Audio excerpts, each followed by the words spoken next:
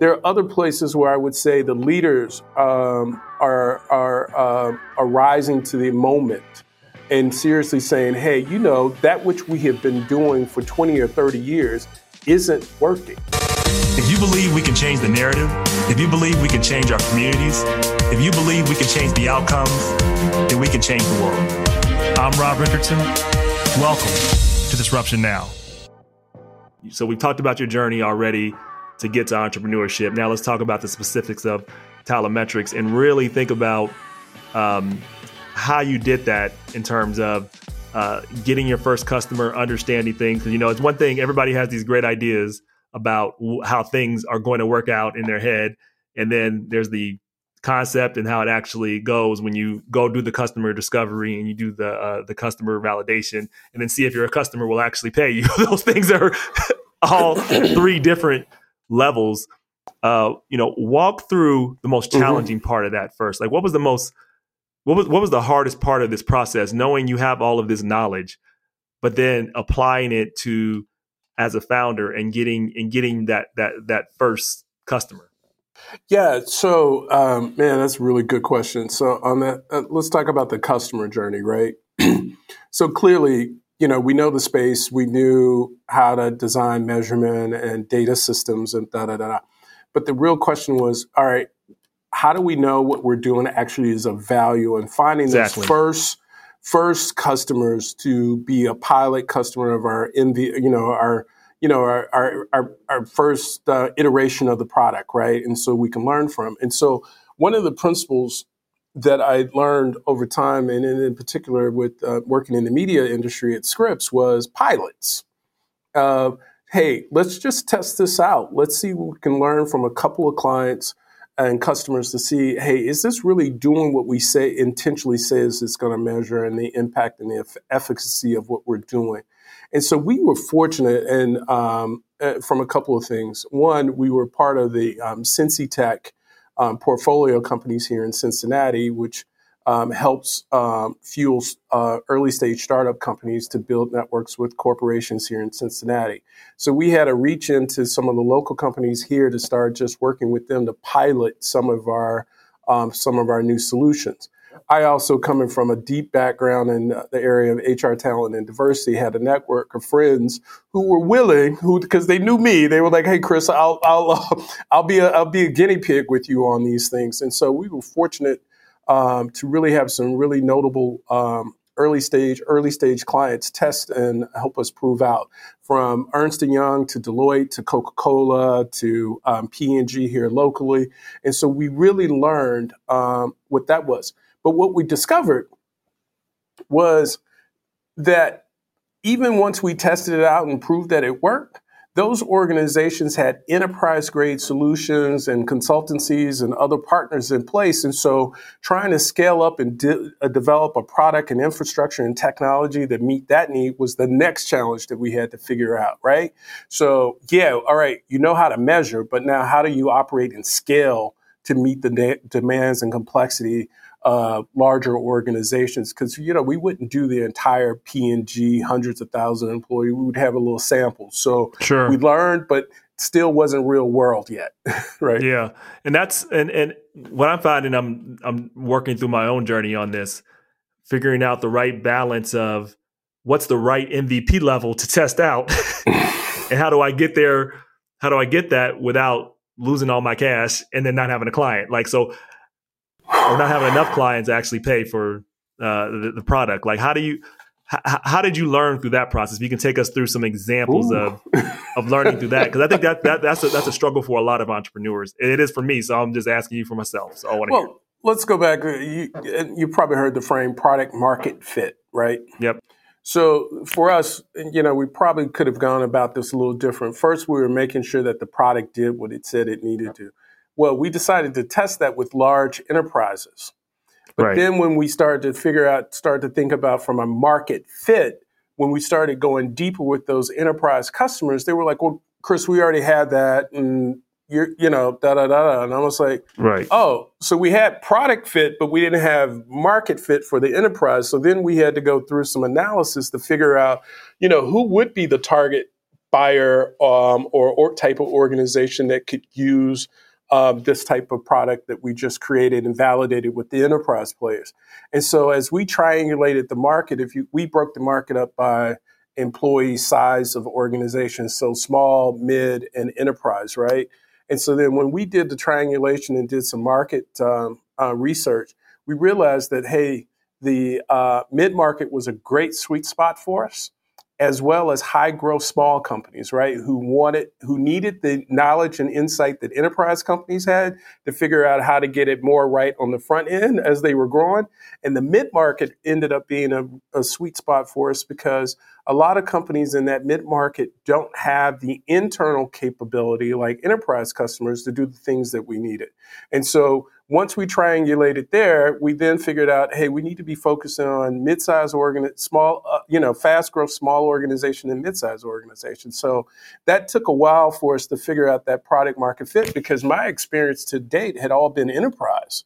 Right. So I'm trying to figure out how to support my friends who are the head of HR at Disney and Comcast. And they're like, Chris, what you're doing is great, but I don't need it. Oh, we got you. We're too big. And it's also very hard to get, even if they need it, it's so difficult to get a big organization to change because it takes them so much work to change that they're like, nah, we're not losing money now. We're not going to risk changing versus a smaller organization needing to figure out every way they can to scale because they have different issues. So I get it. It makes sense. Right.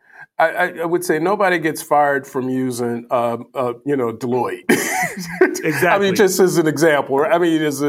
Nobody gets fired for that. But hey, Talmetrics, hey, you guys are new. You're not proven yet. And so we had to go with people who had more appetite and willingness to work with this, but also understand how to trade on the assets that we already had. Not only did we have the assets of the technology and the products, but we had a team of folks, myself and others, who were deep knowledge and experienced professionals. So we ended up trading on all of that to build the pipeline over the years of companies we work with. Yeah, that makes total sense. Mm-hmm. All right, let's talk a little more about people in general, though. Climates, you're going into climates and trying to assess climates, engagement, and obviously you're using technology, but you're also using some of your just that 25, 20 plus, 10,000 hours plus experience there. Mm-hmm. I want to really talk to you about the current environment we're going through, specifically with, obviously George Floyd, and it's not just him, but mm-hmm. America seeing what we already know, and we all having to go through it collectively and go through the trauma, and it's been, I know, particularly pronounced with Black folks. What challenges have you seen with organizations when you're assessing their diversity, I guess, or their environment? That's my first question. I have a lot of questions on this. We'll start there. So, Rob, there's a couple of things as I kind of scan the landscape of work that we're doing in helping companies understand their culture and climate overall, and then specifically around the framework or constructs of diversity, equity, inclusion, and belonging. There's a couple of things that, that clearly what we are known for is helping organizations get quantitative insights directly from their employees and aggregating and mining existing data that they already have. So we've got the quantitative framework to how to do that. What we've had to do to help companies move through this current phase we're in is also expand our ability to get at some of those qualitative insights. So doing a lot more, and this is non-tech, and this is one of the things that I think is a beauty about us, is that data is very important, but also having context and understanding that data can't tell you through, one-on-one interviews and focus groups and town hall meetings. And back to your earlier point, having that nose or that ear to be able to understand and translate has been very important, because how I would describe what's happening in America and also happening inside a lot of organizations is that for all that we like to purport who we are to the world, our positive attributes and all the things that are, rosy and candy bars and candy canes, all that good stuff, we are now meeting that underbelly that all organizations have, right? Yep. But we're meeting the underbelly, and the light is being shined on the underbelly. And so that's what we're having to reconcile with, is the dissonance between who we say we are and to who we are in totality. And so organizations are having to get underneath that. And you can get underneath that both from a quantitative data standpoint as well as a qualitative. And I think that reconciliation of redefining or reimagining, hey, once we turned the light on and we saw that as they used to say, the cockroaches running. Yep. What are we going to do about that? Yep. How are we going to clean this up so that we could be in a healthier, better place? For all that's going on, yeah, it's stressful and it is challenging, but it is the work that is required to evolve into the next level of existence as individuals, as society, and as the overall collective. So I have so much to say that was very deep. I'll say a couple things. One, about using data versus or technology and not over relying on the technology. Advisor of mine, Will Hayes, he's been on the show. And what they do is they basically help organizations build out smart engine websites so they can be more like Netflix and responsive and things like that. And so they can do that in a more dynamic way and really understand what their customers do. But they don't just rely on AI. This is how, if you just rely on AI, you'll do what Microsoft did, right? When they created a racist bot, and technology worked. I mean, what they did is they got their information from Twitter and it regurgitated what people say. Because guess what? People are racist. Right. I mean, like, and people and people get defensive about that. I understand why people get offended, but I don't even think it's offensive for me to say that you're racist, because I think it's natural. What's the harder part is working against your bias. It's easy to keep a bias and to not challenge yourself. And so I've had this conversation with people. I say, everybody's racist. I mean, and it's a natural default. And unless you work at it, you're going to be that way. And I try to make people say, it's not saying you're a bad person, because people get this out to be like, this means I'm a member of the KKK, and I'm doing, no, those are violent, crazy people that act on their beliefs. But that's not what we're talking about. We're talking about why you have beliefs that you can't understand, that there's a different experience because I am Black, nothing else. There's a different experience I deal with police, nothing else other than me being Black, all things equal. And you understanding that we come from different places, there are different challenges for people, and it's not based upon merit. I think understanding that as a fundamental is one. You want to say something? Go ahead. No. I mean, you're getting me charged up here on some stuff. Yeah, go ahead. Rob, there's a couple of things I always talk about this stuff, and this is so near and dear to the work we do. It's really called what we do is help organizations. I call it mirror work. Self-awareness. Exactly, self-awareness. And once you realize, hey, there are things, we call it like an iceberg. There's the waterline. These are things that you see on top of the iceberg, and you're celebrating them and you're recognizing. You may critique them every now and then, but the things that we're talking about that need to get addressed are those things that are below that waterline, those unconscious beliefs, those beliefs, attitudes, and attributes that you're not even quite aware why you even have them. Yes. Because research has shown that most of our belief systems aren't our own anyway. We've adapted or adopted them from some other body, That's from exactly your family, right. From the community, or from what you see on TV. Like, hey, thin Which is why better. social media and everything is so dangerous right now. I mean, it's allowing people to create their own realities, and they don't even realize that it's an alternate reality being created. This is the whole thing about, that's why I said the moment right now is needed, because it is bringing people into the awareness that, oh, wait a minute, I just been signing off on stuff and I haven't been consciously aware of what I've been intaking and what I've been holding in unconscious beliefs, and how it's shaping and informing my life, and therefore how it shapes and informs our communities, the places where we work, our society, our country, et cetera. Go to the moon with it, right? Right. Mm-hmm. Right. I mean, self-awareness is such a real self-awareness is a really tough journey. It requires looking at, you said, that underbelly, which makes you uncomfortable. If you're not uncomfortable, you're not in a self-awareness moment. That's what I feel, right? If you're not, because one of my convictions I have. What was the book I read, From Zero to One? A question that they ask is like, I think it's Peter Thiel in there. He said, like, what's an important conviction you have that very few people agree with you on? Mine is this: most people are nowhere near as good as they think they are, and the people that they think are bad are not even as bad as they think for the most part, because we lack self-awareness. We like to think that we are a lot more innocent than we are. And I use this context a lot to talk about race, because that's why I think people are so reactive to it. They're saying, what you're saying, if you're calling me racist, biased, is I'm a bad, evil person. And that's not what we're saying. You have to challenge this part of yourself, because bias is a natural tendency for all of us. And it takes us working on it. Another really good book is Robert Greene. He has several good books, but he has the one he talks about is Mastery. The one I'm talking about is Mastery here. He's been on the show as well. And he also wrote The 48 Laws of Power, some other books. But Mastery, this line really sticks with me.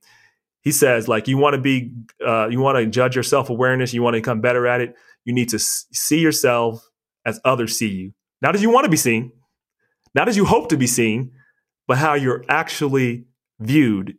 And you can do that by going back and seeing some of the most negative reactions. Even if you think those things weren't your fault, you play a role in every interaction you have with people. And that really stuck with me. I'm like, okay. And I think that also applies to America. Like America, and I love America, and that's why I can criticize it. America has a lot of problems, and we don't like to deal with our problems. Every time we have race, we run from the conversation and try to figure out how to move past it, which I think is the wrong way to go. How does that apply to organizations? And this is my question as I went on, because I see organizations having challenge with this. I know organizations. I know people can be good intentioned. Some just do it to check the box. But how do we get people to really understand how to go about this and really change their culture in a real intentional way to really focus on equity and inclusion? Like, how do you go about doing that with organizations that really want to do it, but actually have challenges? How have you done that? It's okay.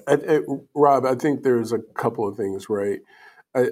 First of all, I think that the method and path that has typically been applied, like a top down, from a leadership down perspective of how to evolve a culture or deal with the underbelly issues, is being disrupted. We are hearing and seeing far more what I want to be mindful of how I use this word, so I'm gonna just know I'm putting in context of this conversation. Employees being activists inside their own organization, demanding that their leadership address these issues. You've seen it in the news with Google and other companies where their employees are like, "Hey, not here, not if you want us here." Exactly. Right. And so you're starting to see that in some places. There are other places where I would say the leaders are rising to the moment and seriously saying, hey, that which we have been doing for 20 or 30 years isn't working. Yep. Because if we're still seeing these challenges, even in our own workforce, that means that we've got to do something different. So in that standpoint, you're seeing leaders take time. And this is what happened, like right after the George Floyd, you heard all these companies coming out making these prolific statements of things they were going to do and support, la, la, la. And I said, I said to myself,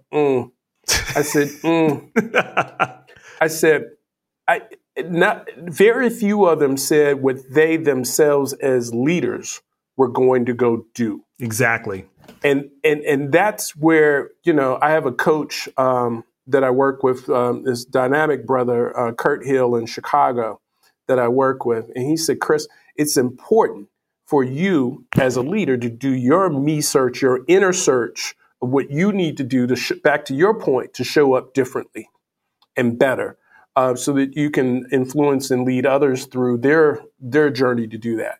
And that's what I wasn't hearing from leaders. But we are seeing some organizations and leaderships. We're working with some organizations here in Cincinnati that I'm quite excited to see how they're approaching this work and taking on that leadership role of saying, hey, what do we need to do as leaders to change to create a different culture and environment? Because in the world that I work in, leadership and culture are two sides of the same coin. Absolutely. Because if the leader has not set an expectation in terms of the behaviors, values, performance, how people engage, then the culture is going to be that which of the leader sets. Yep, absolutely. I actually think that's the most important asset for a leader, is to set the tone and the culture. That's what it means. That's what a great leader does, because you can find a lot of people that can execute on a vision, but you need to have a leader that can set a culture. It's very hard to set a culture because people are hard. People are, and you have to, again, people will regress to the mean, go back to what they are comfortable with, and people are comfortable with what they know. But that doesn't mean it's best for the organization. And you have to have systems in place, which is why your company is so important. You have to have systems in place and be intentional as a leader and as an organization if you really want to be this innovative, inclusive organization. And it's not, I'm at the point too, I'm not asking you for, because, it's the right thing to do. It is, right? It is the right thing to do. It's also the profitable thing to do. We can show you the data. Like Dude, yes. So I'll give you a little case story, right? This is over 25 years ago, so this is real dating myself. I was working at Marriott, and Marriott was advancing its kind of diversity and inclusion efforts. And I remember working on that team there 25-something years ago, talking about, hey, it's a very labor-intensive workforce, right? So you don't have hotels if people don't know how to work in it. And we were talking then, how do we make sure that there's equity, human equity experience for all employees to feel like they could show up, contribute, and grow? And that was, back in the mid-90s. You look at Marriott today, I know the hotel industry is suffering due to COVID and people not traveling. But if you look prior to COVID, Marriott continued to expand and grow and be profitable because they got and understood people. Yep, that's it. Uniqueness. So they got that. But the thing that I can say about that, right, using them as an example, you mentioned a word about intention. They were intentional about what they did. But not only did they have intention, they also kept their attention on it. Oh, that's good. That's what gets lost. I mean, you hear with these prolific statements and these people wax on, wax off, what we intend to do. And then it falls off because there's a lack of accountability and a lack of attention to follow through on the things that you say you're going to do. It's too easy for people to get distracted or run to the next fire and forget about this very same issue that gets chatter up here, but then gets run under the rug again. And then, the shadow or the underbelly gets fatter and fatter. And then all of a sudden we got gas. Yep. And we're going like, who ripped one? No, that was a good metaphor.